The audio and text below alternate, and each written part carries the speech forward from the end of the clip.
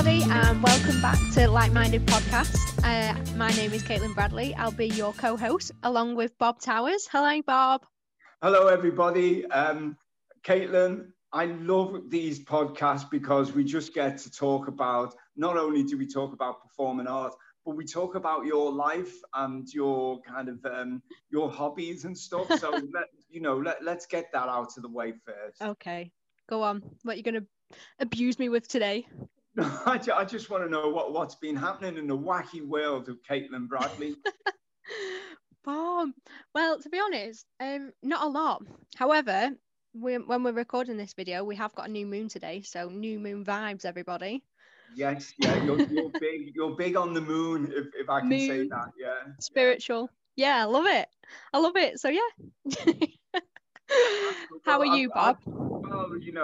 As I live quietly and unfashionably, and I've just been sitting here listening to me Leonard Cohen records and crying into a Sauvignon Blanc. So that's my sad, lonely life.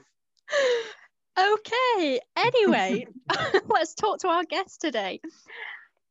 Today we have got Zara Marie Brown, who is a director from Liverpool. Hi, Zara. How are you? Hi, I'm very well, thank you. And yourself?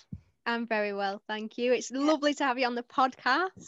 Thank you very much. Thank you so much for having me. Yeah. Zara, we're just so excited to have you on this and talk about the range of so many things you've been involved in, and so I'm really looking forward to our chat today. Oh, thank you. No, it'll be interesting to talk about everything I've done. Geez, how long have you got? That's okay. So should we just start off with what made you get into theatre? Have you always been in theatre? No, not always. When I was a kid, I knew I loved being creative, but it took me years to find out something I was actually good at. And it wasn't until I was, I'm going to say 13, 14, when I was in high school. Like, I went to a performing arts high school and discovered like my love of drama and just become obsessed. And all my grades definitely plummeted after that. But I started off as an actress. And it wasn't until after I graduated college, I met, funnily enough, I met this guy who we were just talking about our love of like theatre and Oscar Wilde on this like night out. And he mentioned, oh, I'd love to set up my own theatre company. I'm like, oh, me too. And before we knew it, within a couple of weeks, we had like started to write a script and creating a show together, which was completely out of the blue, and now like he's one of my best friends, and that was our very first show, which was The Picture of Dorian Gray by Oscar Wilde, that we adapted and put on in the Actors Studio, which was the old theatre that Pauline Daniels used to run. Amazing. Wow. So what point was it that you wanted to direct then?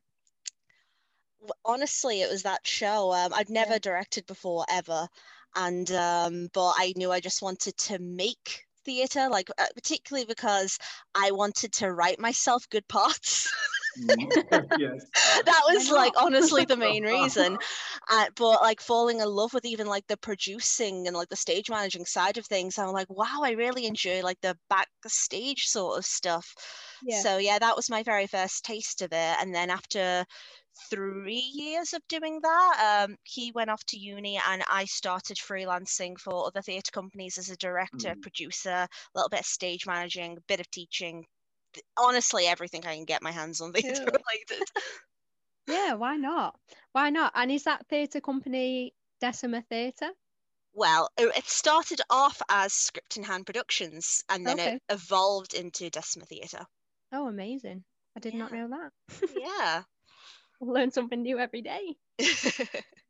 When you said your first kind of big production of finding someone who likes the same thing as you, and you went for Oscar Wilde and Dorian Gray, tell me why it was that. Tell me why that was the motivation and the drive. Honestly, I just find Oscar Wilde really fascinating. And like, again, he's mostly a playwright, but his novel, The Picture of Dorian Gray, it's his only novel that he's ever written.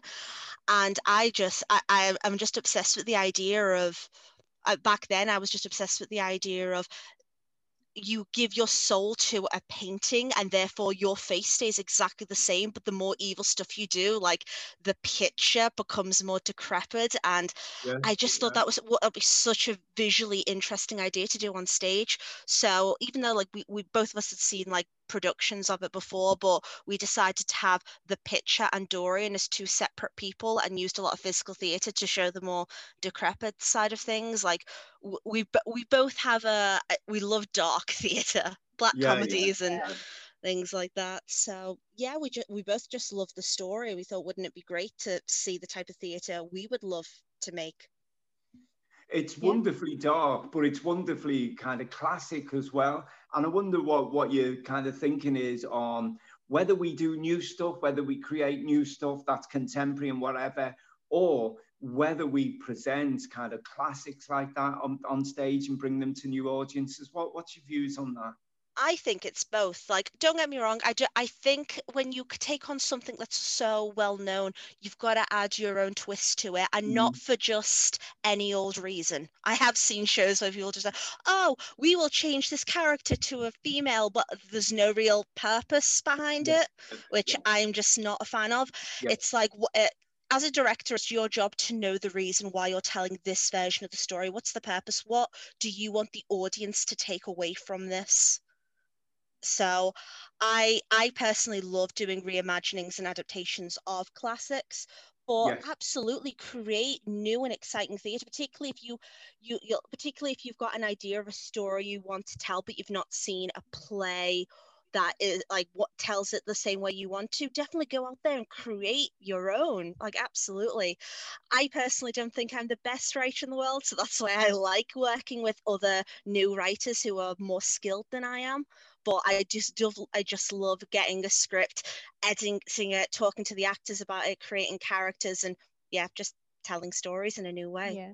We love editing scripts, don't we, Zara? Oh, I swear to God, like let me tell you how me and Caitlin met first. We met during like a little short film back in the January, I think it was, called Presence with DLM Media.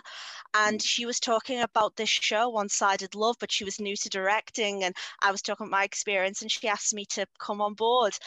And I got the script and I loved it. But my God, Chris is a great writer, but he's so wordy. Like, the scripts went on so long, and I was like, right, please don't let him hate me, but I am going to edit it down to get to the point. Yeah. But it was such a good story, and I loved working with the whole team. But I do have a habit of editing scripts. But it was brilliant, if I do say so myself. That's the lovely thing, Caitlin, about directors, is that you are somewhere in between the actors and the writer, because it's nice that you also write and you also act as well. But it's that kind of crucial role of the director who takes what the writer has done and has some kind of vision of it to get it on stage, and then gets the actors to deliver that. And that's it, you know. That's an incredible thing to pull together. Yeah, absolutely. It's about seeing the bigger picture. One, for having the vision that you have in your head of what you want to see on stage, but also having that good relationship with the writer if it's a new writer and you're working together, making sure the actors feel safe enough to trust you and the weird decisions that you will make, and just bring it all together with all the problems that like come into it, because every single show there is going to be issues. It's basically being a professional problem solver to make sure the show happens in the best way. Yeah. So what advice would you give to people that are starting out in directing? What would you say? Ooh, good question. One, don't be scared. Trust your instincts and believe that things will go wrong. They just will. It's your job to try and be as organized as possible, to try and come up with contingency plans if things do go awry. And don't be afraid to ask for help. Ask for like friends, through like fellow colleagues. Like if you're missing a prop and you can't find it online anywhere, ask a friend. If this has happened to me, day of show, an actor drops out. Try and find an actor in the space of 8 hours. Do it, because people, at the end of the day, we all love this industry for a reason. We love theatre, and one of the most heartbreaking things is after cancel the show. One of the famous phrases, "The show must go on," and people are willing to help you out. Don't feel the shame of, oh God, I don't want to. Oh God, things are going wrong. I should just quit altogether. Don't do that. Be brave. Ask for help when need to, and that's the only way you're going to learn. You've got to try, and you'll be surprised at yourself what you're willing to accomplish. Amazing. I love that. It's great advice. What I want to probe further, then, Zara, is what productions are you most proud of? Do you look back on and go, do you know what, that was, I'm so proud to have been involved in that? What are they? Wow, I have so many for so many different reasons, because honestly, I'm quite blessed. I learn something new on every show I do. Yeah. Obviously, Dorian Gray, that I've done twice now. I love them both. One, because one was my first show and knowing what I was capable of, and the second one was seeing that so many years difference of how I've evolved as a director since then. Right. I love that. To even One-Sided Love, like working with you as, like, because other than Joe, my partner in my theatre company, I've never worked with another co-director before. So seeing how we were able to collaborate together and coming up with both ideas as someone, like, I was a bit more experienced, whereas you were new, but how that didn't affect our relationship at all, but we still managed to create something beautiful.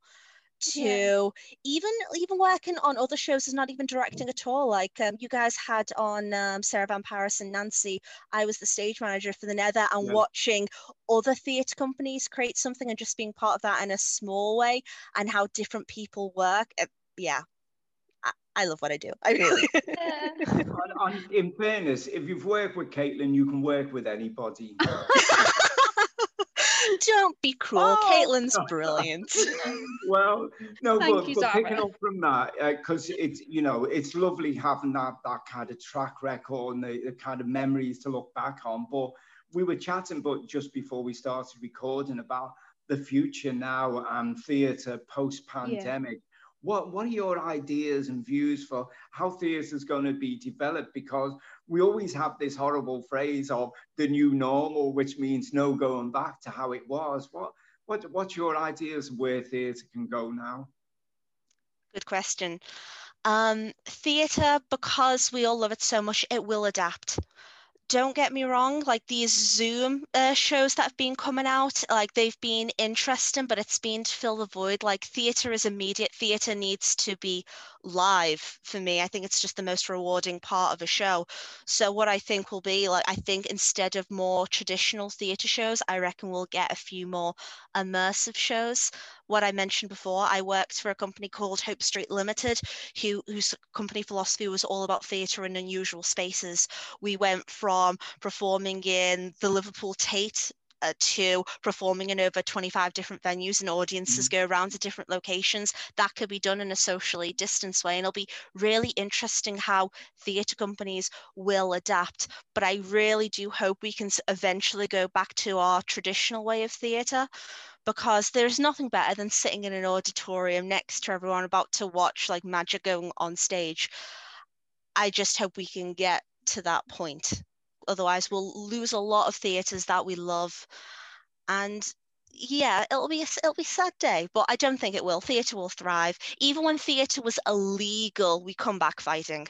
Yeah. That was the last time theatre stopped, was when it was made illegal by was it Oliver Cromwell? Was it one of the kings or queens? I'm not too sure, but at one point theatre was banned. It does sound like something Cromwell would do. Yeah. But don't tell Boris Johnson that, because he might run with that idea. Yeah, apparently he's a big fan of theatre. I've seen him in an interview, and I was like, really? Support us more. Not just like, he gave like funding to theatres, of course, but he's not really helping out the freelancers, and freelancers make theatre. Like, I think it's like 80% of theatre workers are freelance.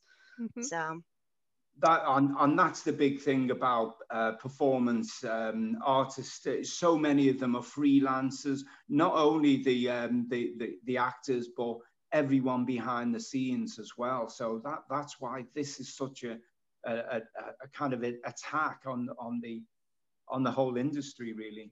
Yeah, it really is. And I'm sure, like, I don't know about you guys, but it must affect everyone's mental health at this point, like not having Yeah, that creative outlet. Like, for me, I'm such a social creature. One of my favorite things is about like collaborating with other yeah. people and not having that same, like, trying to be creative on your own is, for me, it's just not the same.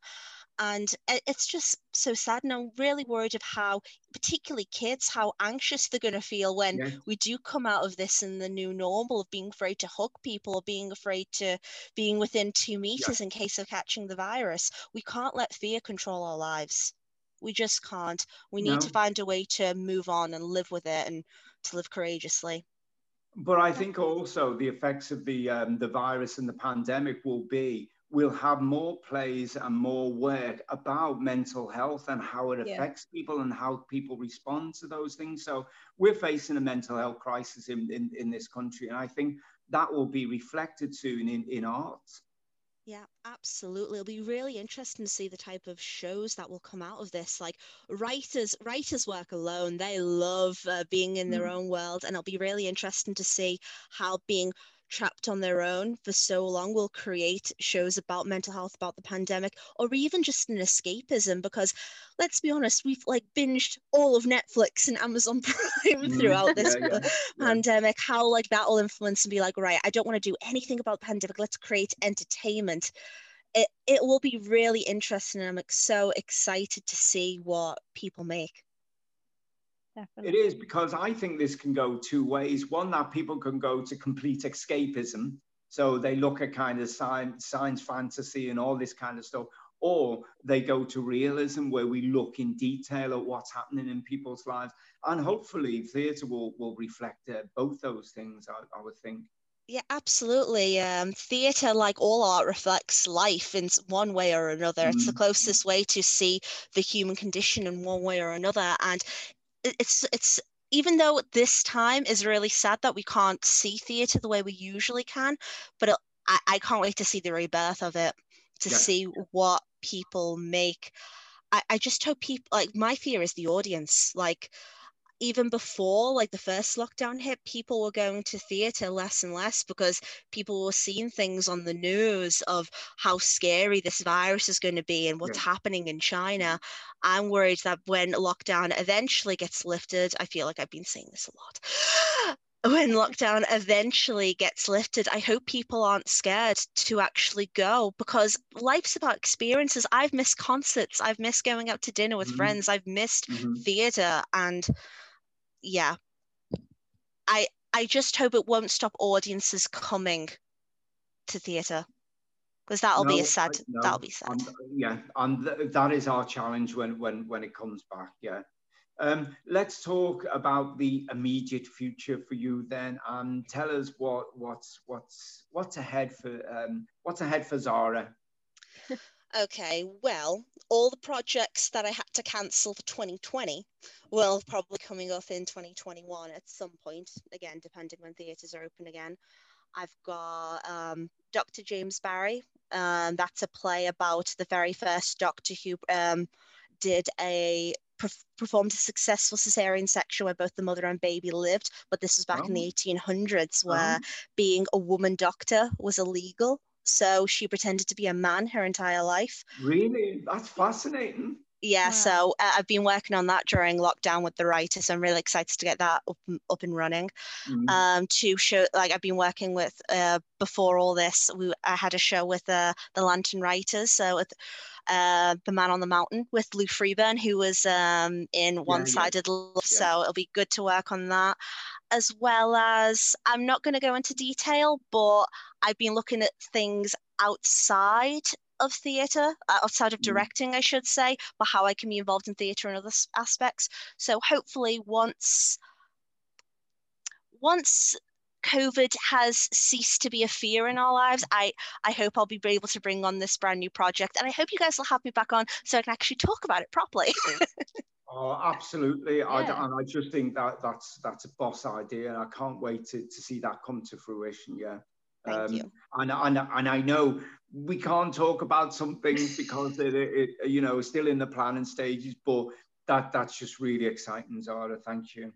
Yeah, and I just want to say congratulations to you guys. You've managed to be able to have a creative outlet during lockdown to be able to speak to other creatives. I just think it just well done to you guys. Honestly, I've really been enjoying listening to all the podcast interviews, and I'm so privileged to be on. So thank you. Thank you.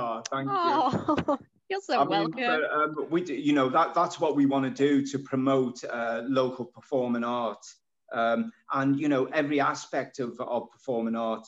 But secondly, for Caitlin, it is an alternative to prison here coming here. So you know, we are doing our bit to keeping people safe. So thank you. Wow, you were brutal, Bob Towers. You love to wind her up, jeez. It's getting worse. I think I need to go to rehab now. Some therapy in you, dear. Jeez. I'm joking. I know. Oh. Now, Caitlin, at this point, you need to say thanks very much for coming along. And, thank you so much, Sarah, for coming along. It was a pleasure to have you on our podcast, and we can't wait to work with you again in the future, whenever that may be. Absolutely. I'm really excited to do any sort of project again with like-minded again, because it was such a fun process. Like, you guys know how to create a really welcoming environment for newbies. So yeah, thank you so much for having me on, and yeah, hopefully we'll be able to see each other in person soon. Yeah. And I think when this comes out kind of December-ish, we may be able to put whatever links you've got going on at the time there. But even if that isn't available in December, we will definitely do it when it starts up, Zara. So definitely keep us in the loop there. What we talked about in the second series as well, because this is the last episode of this series, is to go out more and to visit people in the second series. So it would be nice to kind of visit you when you're doing a production or something, and you know, do it live, because we've got loads of plans of where to take this podcast. Absolutely, that would be so great, especially as like a group, having like actors together talking about like an up and coming project. Like, it'll be really nice. It'll be interesting to see where this podcast goes. I'm excited for you guys. Yeah. Well, we're having a good think about season 2. Yeah. Thank you so much again, Zara. Not a problem. Thank you for having me. And yes, see you soon. Yeah, Bye. and we'll send you the stuff when it's coming out. You know, all the promo stuff. We'll send you the social media links to it and whatever. Yeah. Brilliant. Thank you very much, guys. Take care. All right. Take care. Bye now. Bye. Bye. Right, everyone. This is the second guest of the podcast, of this episode of the podcast. I'm dead excited because we've got an old mate of mine from the poetry circle, Jerry Clarkson. Jerry, welcome. Hello. Hi. Thanks, Jerry. Thanks very much for coming along, because you know, on this podcast we have people from the performing arts sector in Merseyside and the Northwest and beyond. So we've had kind of filmmakers, we've had directors, actors, all to do largely with filmmaking or theatre. But I wanted to get on someone who is a spoken word poet, because there is a big scene, a big spoken word scene in Liverpool, and you're part of that. So I want you to begin by telling us how you got into poetry. What was your own experience? Poetry to me was just an expression, a way to express myself that allowed me to put things down that I mightn't already say in conversation, or I would struggle to get across in conversation. Sitting at home as a lone parent, feeling isolated, it gave me that avenue to just release. And as I say, I reached a certain age where I thought I would love to go out and do this as a performance piece. Really? So, yeah, I took that chance about 3 years ago, and I seem to have found a little footing in there, which seems to have sort of gathered pace. And I feel like now I've become part of the community with that and the Liverpool poetry scene. Definitely. And I think there's something different about kind of written poetry that you would read in a book, and poetry that you would hear and perform. So, for example, you know, I write poetry, but I never want anyone to read it because it wouldn't make any sense. It has to be attached to a performance. That's something with your poetry. So how much is the performance part of the poem now? Well, I used, as I said, initially writing, it was page poetry. But when it first came out, I adapted one poem to a performance. And since then, I predominantly write for performance. So I'm not writing something and looking at it on the page. I'm writing it and I'm verbalizing it to see how it flows as a audio piece rather than just a piece of text. And I would argue that my poetry now is more written for performance.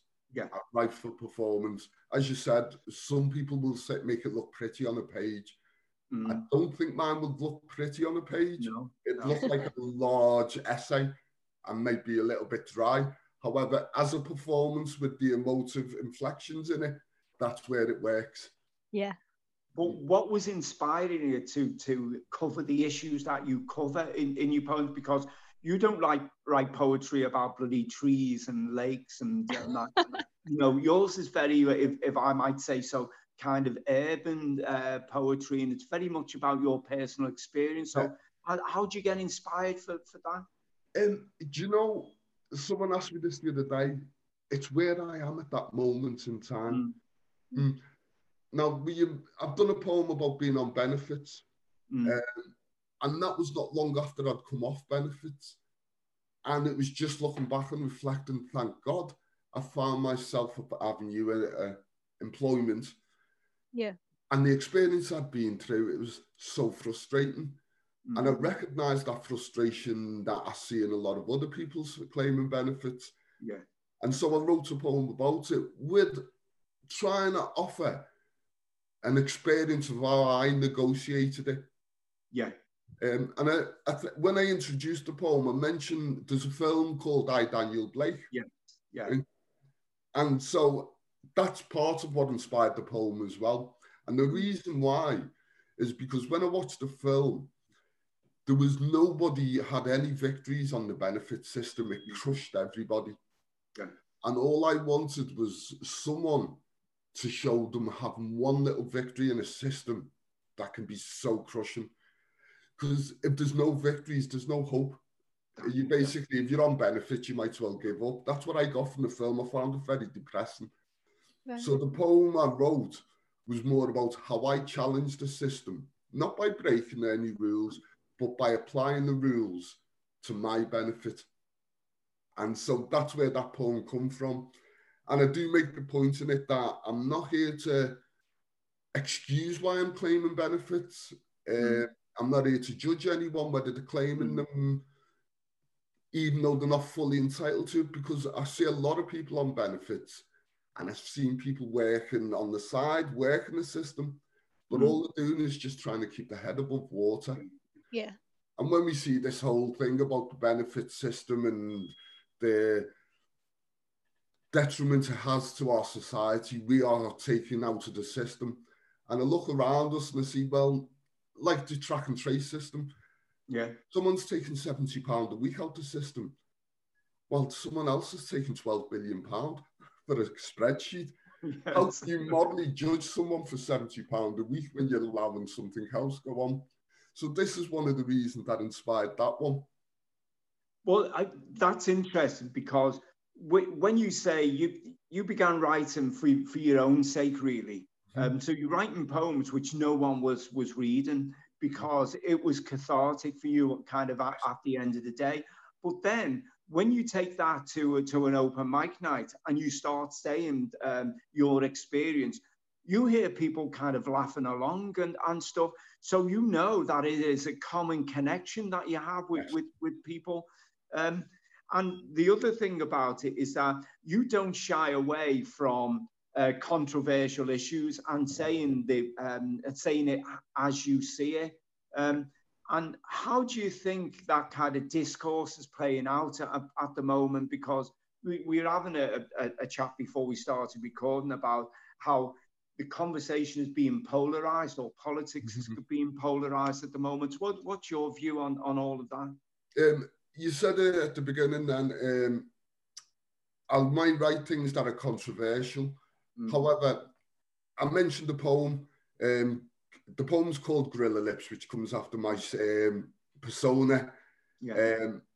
And the opening line to that poem is, with gorilla lips I will create controversy by planting some verbal IEDs.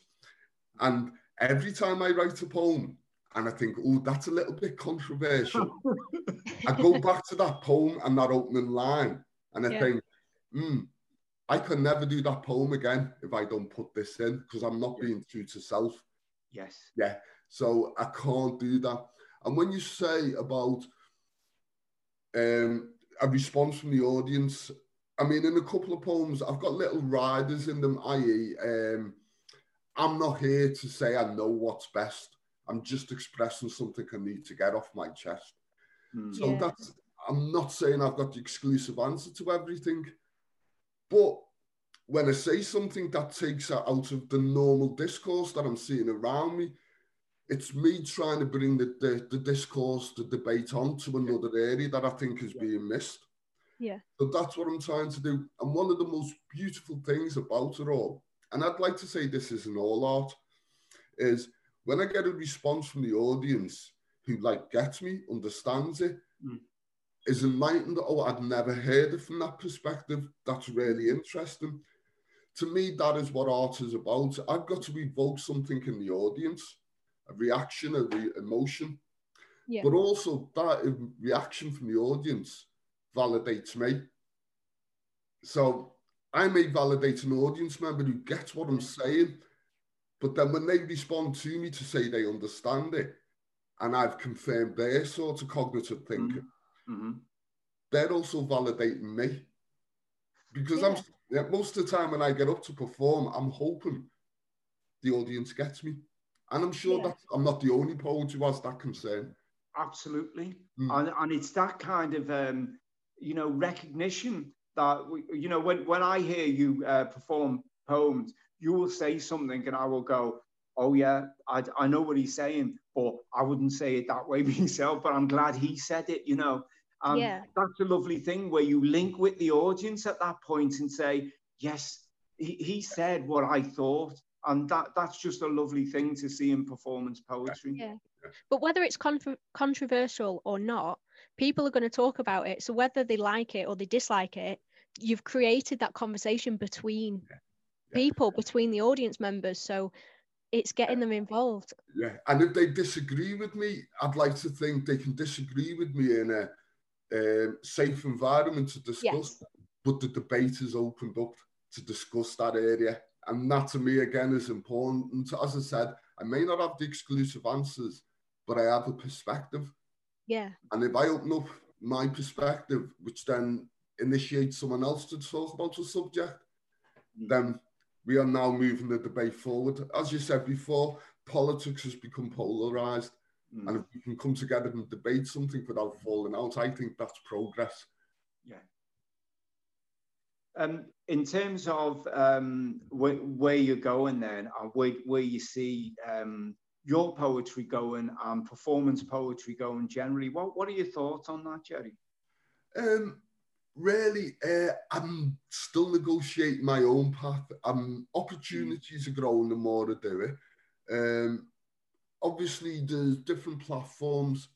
I mean, I've been involved with a couple of organisations, the likes of Blackfest, a little bit with The Lovely Word. There's a group called the Unusual Arts Sourcing Company.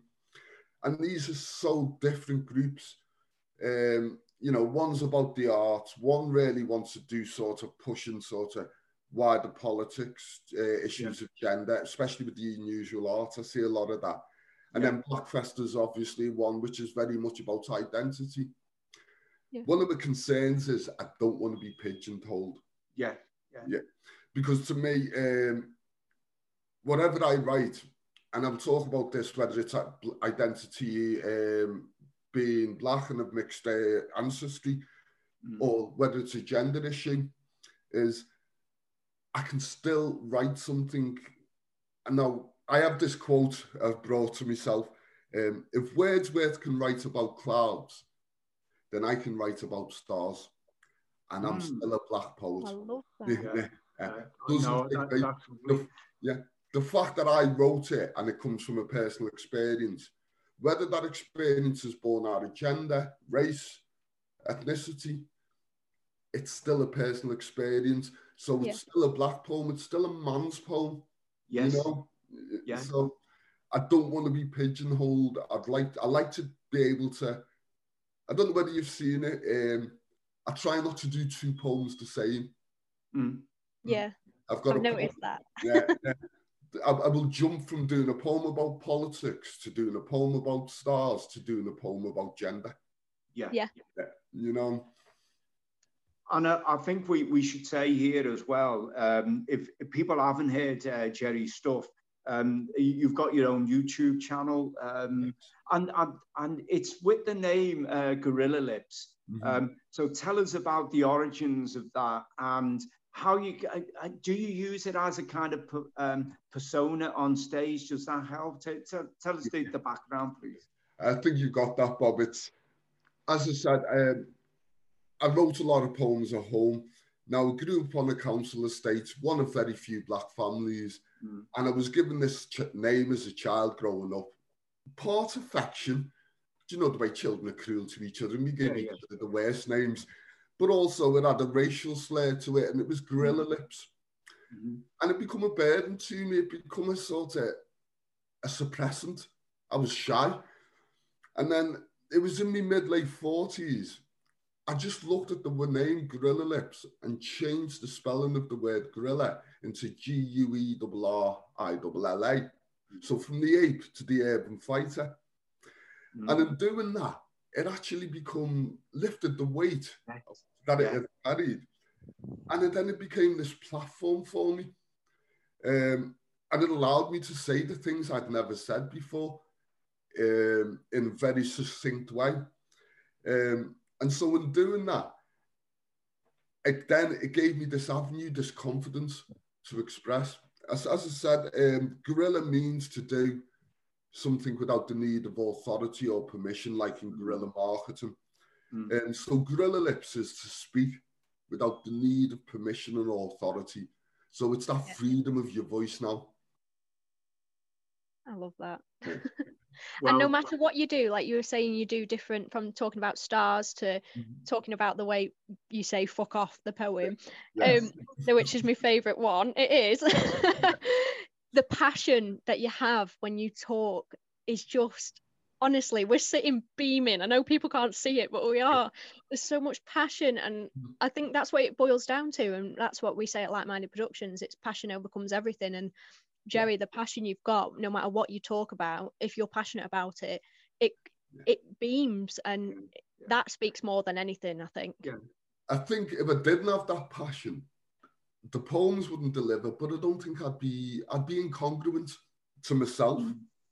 You know, I wouldn't be being true to myself. I don't want to write a poem because that's the topic of today. So let's fit in with what the trend of the day is. I try and write a poem that actually challenges that trend or moves it on.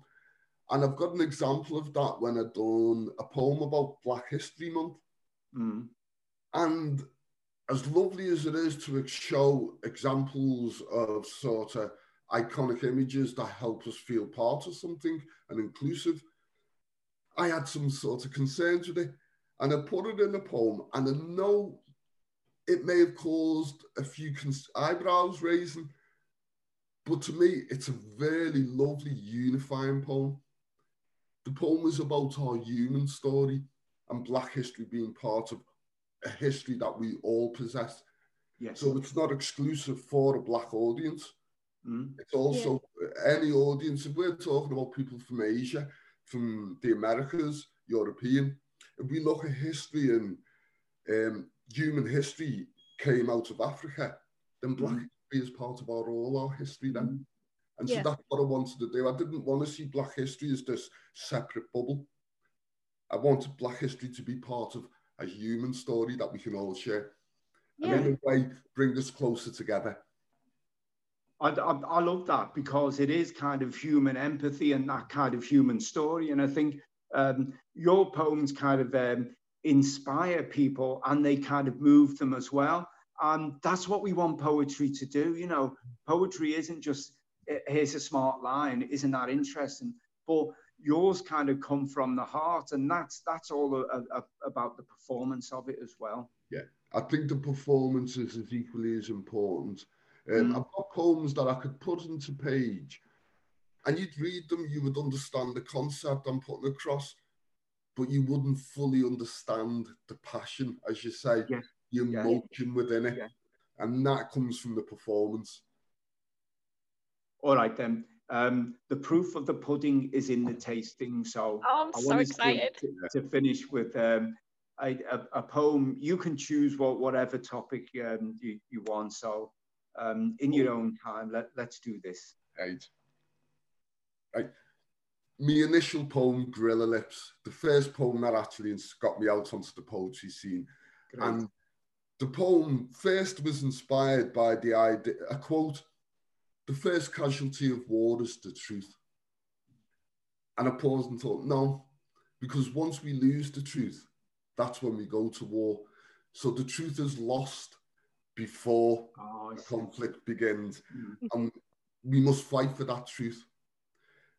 Now, that's one inspiration behind it. As I said, it's that me being able to express my truth, the angst inside me. And sometimes in a world where we're struggling to sort of find our individual expression, we're forced to conform, and we don't know how to express ourselves honestly. So this is Gorilla Lips, the battle for the truth, or the angst inside us all. With Gorilla Lips, I'll create controversy by planting some verbal IEDs, or like stealth jets dropping smart-guided bombs, I'll be to the point and deliver with aplomb. I'll be an intercontinental heat seeker, uncompromising, eloquent, a straight speaker, focused on our missions with the truth as our goal. Let's get armed with some facts and we can let them roll off our tongues and into some minds. We can shoot with veracity on our side, and it may fatally wound your patterns of thought, and a battle for some sanity may need to be fought. You'll have cognitive casualties, a barrage of flak, and struggles to recover a mind bomb attack. It's a burning truth that needs to be said, and it's blowing up the myths in our heads, and it's raising this deluded consciousness. Let's light fires like arsonists and light up the spirits of free-thinking people. Let's be that sniper in the steeple, and let's be that gunman on the grassy knoll. We could be high-powered rifles and get ready to unload. We'll get deceit and double-speak in our crosswires. Let reality trigger. We'll spark a rain of fire, and we'll scorch the earth of its mendacity. Let's be shockwaves of authenticity, and let's be WMDs of a lyrical kind, and lay down facts that can maim like lethal landmines. And if the truth is a crime, I'm going to have my say. Let them ship me out to The Hague or Guantanamo Bay and try me for war crimes and genocide. I'll plead guilty to the massacre of bullshit and lies by just saying what I see without censorship and the brutal honesty of these Gorilla Lips. Yeah. Oh, mate, thank you so much. Oh, mate, that's excellent. Caitlin, what a way to close our first series. I know. That was amazing. Thank you so much, Jerry. Jerry, thank you for the opportunity. It's us that are thanking you, mate. So if people want to find Jerry's work, have a look on, is YouTube still the best place? There's more up now on my Facebook page. Okay. Under the same name, Gorilla Lips. Okay. So Gorilla Lips, Facebook, Gorilla Lips, YouTube, you'll find Jerry there. Jerry, keep on doing what you're doing, and thanks very much for coming on the show. Can I just throw a plug in there, Bob? Go ahead. I've got a performance on Zoom, which will be streamed on Facebook Tuesday evening, called Rise. You know, that's fine, but by the time we put this out, it's going to be December, mate. So we will share it on our Like Minded Productions Facebook. Tuesday, what time? 6:30. Brilliant. We'll be watching it. I did do one in November on Facebook, And if you've all missed it, check my page out. It's there. So they are still there. They are still there online, aren't they? Yes. Yes. Yeah. Thanks very much. Caitlin, it's up for me and you to close the show now. And you know we always finish the show with, what are you doing? What am I doing? Probably a Zoom pub quiz tonight with a lot of alcohol because I'm off tomorrow. You see how sad our lives are when now that we, you know, we look forward to a kind of online Zoom quiz. It's just sad. It is sad. But what are you doing tonight, Bob? Well, I'll be tidying out my sock drawer. That's how exciting my life gets.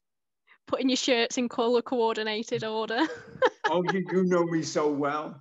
So Jerry, thanks very much, and everyone, thanks very much for listening to the show. If you've got any comments about the show and you've got ideas for the show, contact us at likemindedproductions.co.uk. And we'll see you all again for the second series. Thank you. Take care. Thank you. Bye-bye.